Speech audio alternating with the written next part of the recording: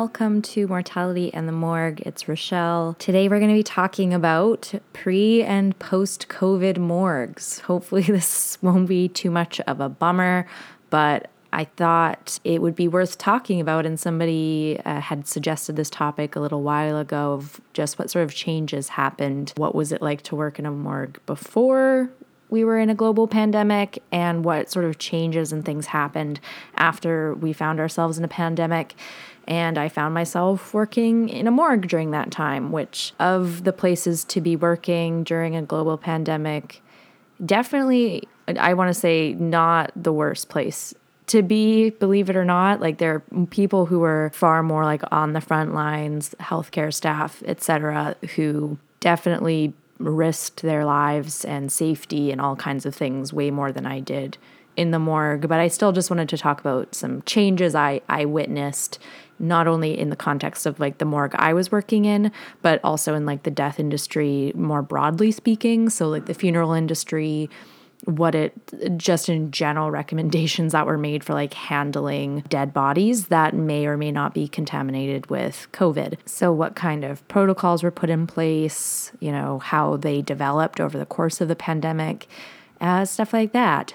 So first I'll just kind of walk you through what it was like when everything kind of first shut down, because one big distinction to make, first and foremost, if you weren't aware, the morgue I was working in when the pandemic started, it was a university morgue. So this was not attached to a hospital. We were strictly accepting donors for the body donation program for that particular purpose. So people who just die in the community / a hospital would not just come to our morgue. We had a specific holding facility for people who were coming to donate their bodies to science.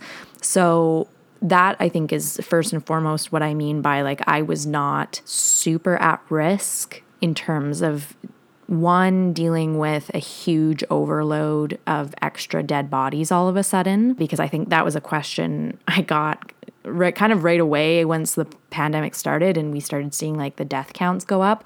People were like, whoa, you must be a lot busier at work. And it was like, actually not really, because if people are dying from COVID, which obviously people have and are, they actually are not eligible to donate to our program, because we have a screening process. That was a big part of my job, was to speak to donors, physicians, and go through like a list of criteria. I kind of go over this in the episode, Donating Your Body to Science, but just briefly, I go through a list of criteria because, COVID aside, people have all kinds of infectious diseases. And one of our criteria for the program is that you cannot have an infectious disease. So that includes things like hepatitis, HIV, etc. And that's for the safety of not only the staff, but for the students who will be dissecting these donors. You don't want to risk anything spreading through the process of embalming, etc. So right away, as soon as, this COVID thing really started amping up, that was, immediately added to our list of things to screen for, which was, do they have COVID?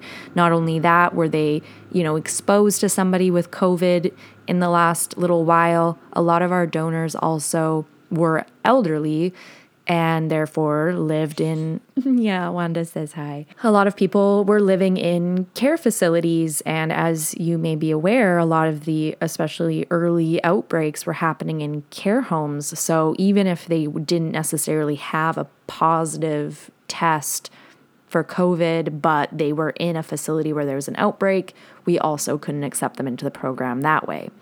But all of that being said, for any infectious disease, there's always going to be a risk regardless of their history, because again, I'm screening all of these bodies, but we've had it where, they're completely clear, no infectious diseases. You've spoken to the doctor, they sound like a great candidate, so we accept them into the program.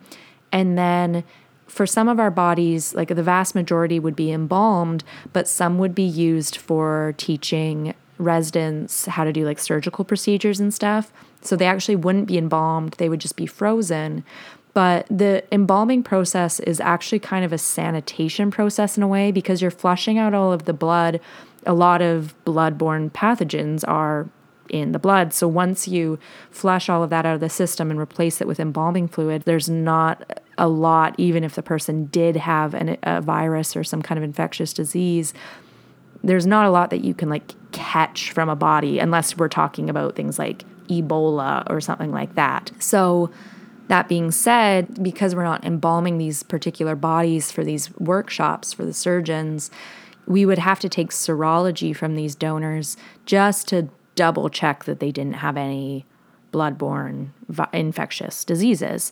And lo and behold, like, it didn't happen very often, but once in a while we would send in serology and get back that, they were positive for something like Hep C, which is, quite infectious, and therefore we can't use the body. So that was always something right off the get-go, especially in like really early days of COVID, of not really knowing what this thing was. That was, I think, the first question I asked my boss once I found out our program was going to stay open was, how long does the virus stay on a body after death? And that was unknown for a long time because, again, even if they're, exposed to it in some way, as we know, there were a lot of negative tests. So even if they, had got a negative test relatively soon before they died, anything can really happen in a few days even. So there was always a bit of a risk, but I would say relatively low comparatively to,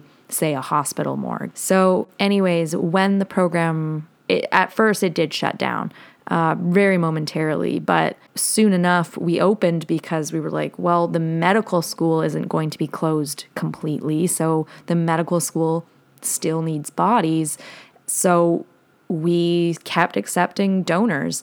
And for a while, it was just my boss and another coworker because they were the only people who I worked with who had cars, because public transit was not completely shut down, but it was like really not recommended to use it. It was considered like a high risk transmission area, and I was busing to work every day.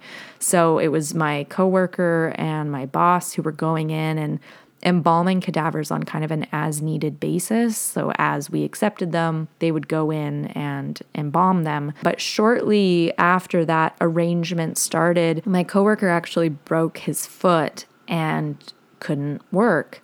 And I was the next in line to start going in and embalming the cadavers. And it was funny because they still didn't want me to take the bus.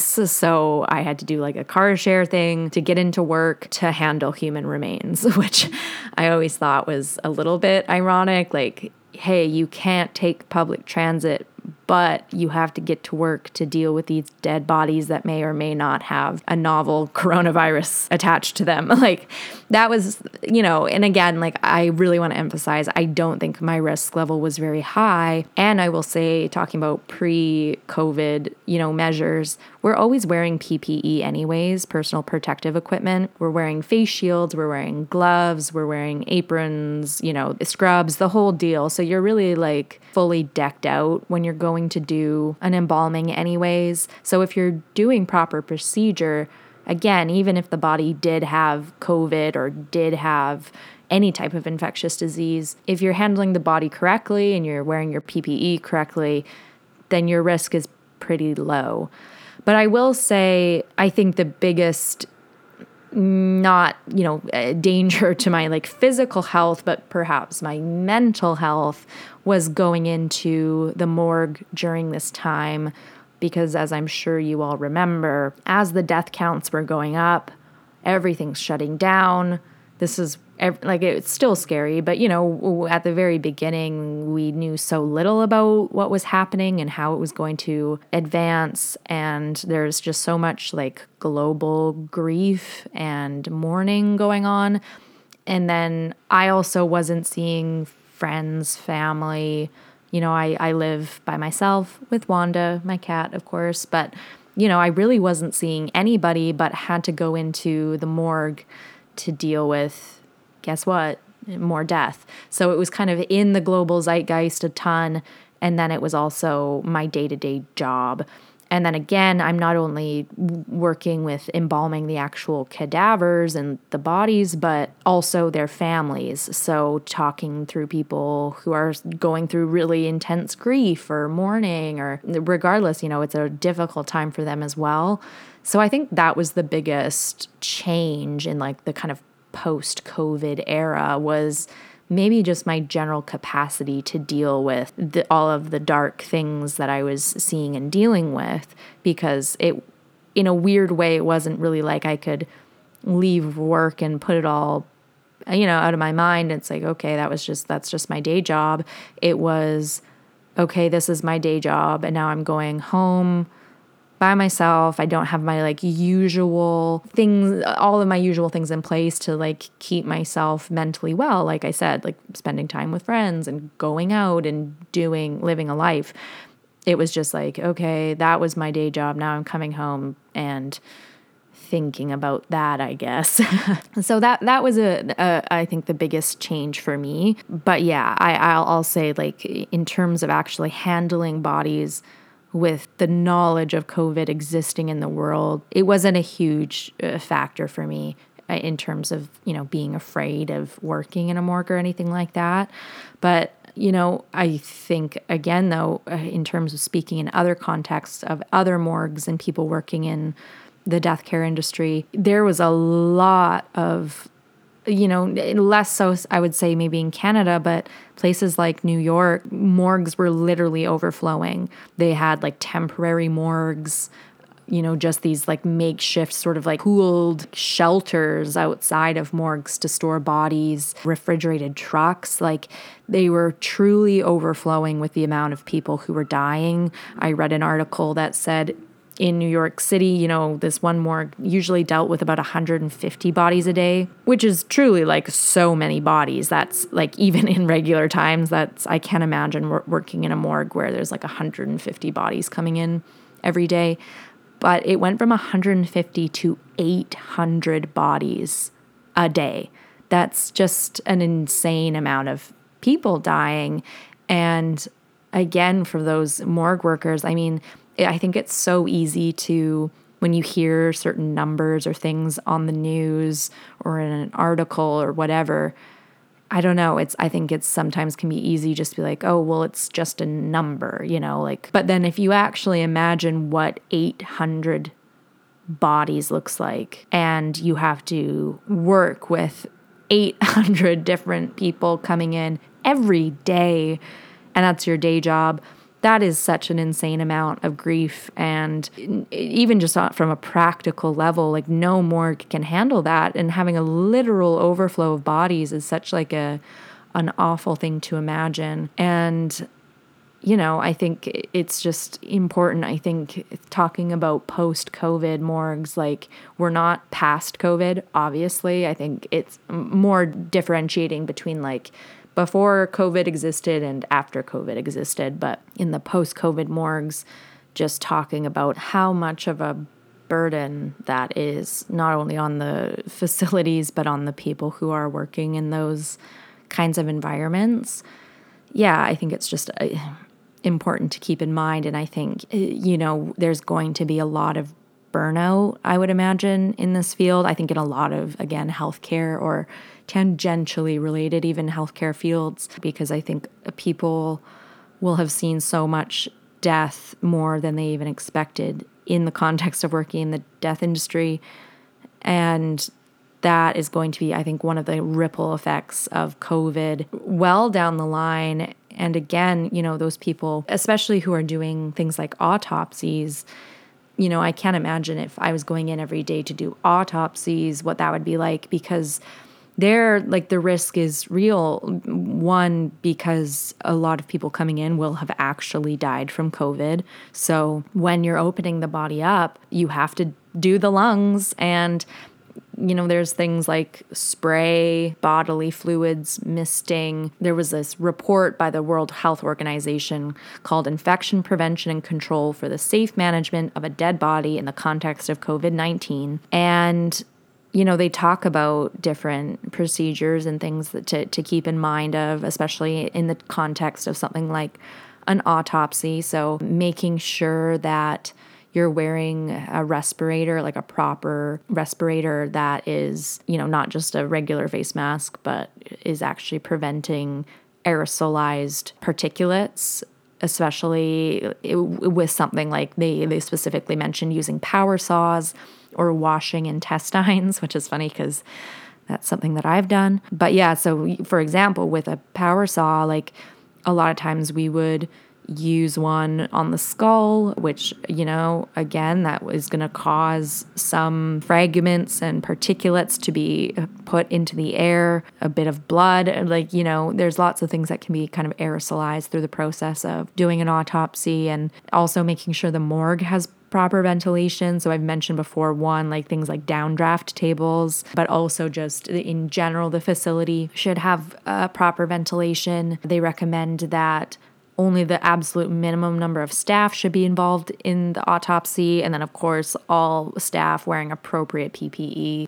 So those were some of the procedures put in place. I remember when I was first learning how to do autopsies, one of the forensic pathologists said, as like kind of a safety measure, is treat every body that comes into the morgue as if they have hepatitis C, which might sound a bit strange, but the general idea is like, truly you don't know what this person is carrying in their body. And in terms of being safe around the body, I feel like it can be easy to become complacent in certain ways. Like, this is just your day in, day out. Like, I handle bodies all the time. So, certain things can slip. But I think he really said that to just remember that, like, any body you cut into has the potential to harm you seriously if you even slip with your scalpel, if something splashes in your eye.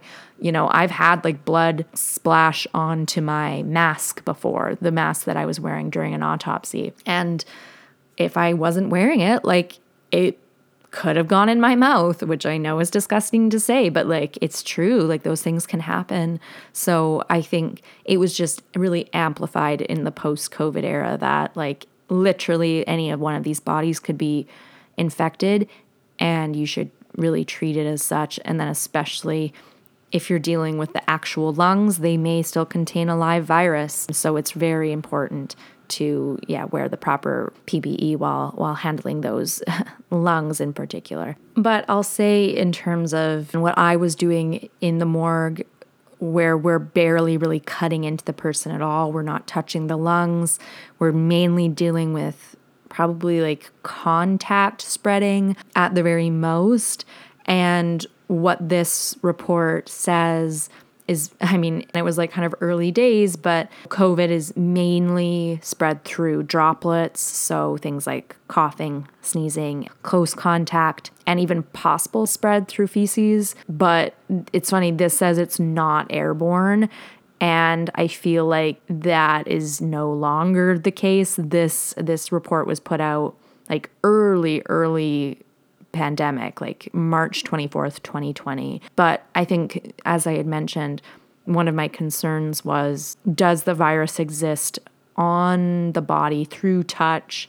Because even, we were talking about with our groceries, when we're like spraying them down with disinfectant, because it can exist on surfaces for a while. And I was like, well, the body is technically a surface, like when it dies, but there's other things going on with the body. So at this point, I think they were really trying to emphasize that there's like no evidence of people becoming infected from COVID due to exposure of a body of a person who had died from COVID. They were just like saying hasty disposal of a dead person from COVID-19 should be avoided. So I don't know what a hasty disposal of a dead person would be. Like, we don't just have pits that we dump bodies in. They have to go through funeral homes, mortuary care, etc. And particularly for funeral homes, I think it was just recommended that all of the regular precautions are put in place. You're wearing PPE, disinfecting the body, recommending that if there were any viewings of the body,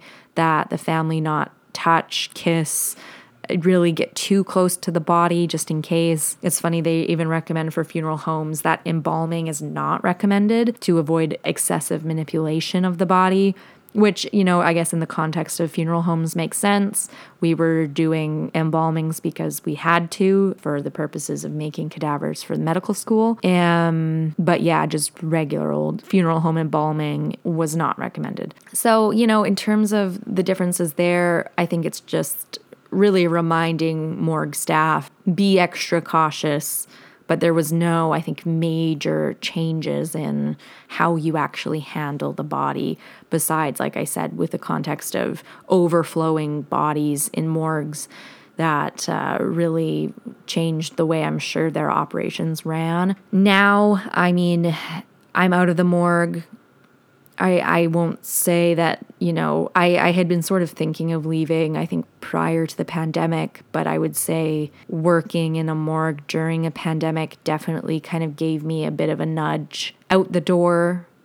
I was ready to leave after that. You know, I was really lucky, I think, in a lot of ways just to be employed during the pandemic because a lot of people did not have that. And there were situations where I got to work from home, which was nice for me to not have to be at least physically in the morgue every day. Yeah, I think overall we were pretty comparatively unaffected. There was a couple times where we ran out of body bags, things like that. I don't know. It's hard to say if that was just like a supply issue or if, you know, there was just a unprecedented amount of orders for body bags. Who's to say? But it is kind of an eerie thing when you're like calling in, trying to place an order for something that's a pretty niche thing to order online. And there's, you know, a big delay and backup and back order for body bags. That was kind of a weird thing. But yeah, I think in general, it was just kind of reckoning with this new world we were in and like the global grief of it all and being in a place where there is so much death on the reg and really being blown up by the grander situation of being in a pandemic. So yeah, hopefully that wasn't too much of a depressing episode, but if you were curious about being in that kind of environment was like before and after a pandemic and during a pandemic, what that is like, I hope that was interesting for you. As always, if you have any topics for episodes, let me know because I think a lot of these episode ideas have come from you, and I really appreciate any thoughts that you might have in terms of what you'd like to hear me talk about. But we'll leave it there for now. Thank you so much for listening. As always, you can find me on Instagram and Twitter at RochelleUni. You can let me know what you think of the podcast so far. If you have any notes, if you know of anyone in the death industry, like a friend or family member who works in any of those roles, I would love to interview them or even yourself. So drop me a line. And if you like the podcast, it would mean a lot if you gave it 5 stars and a little written review on Apple Podcasts would be really nice, or just share it with a friend.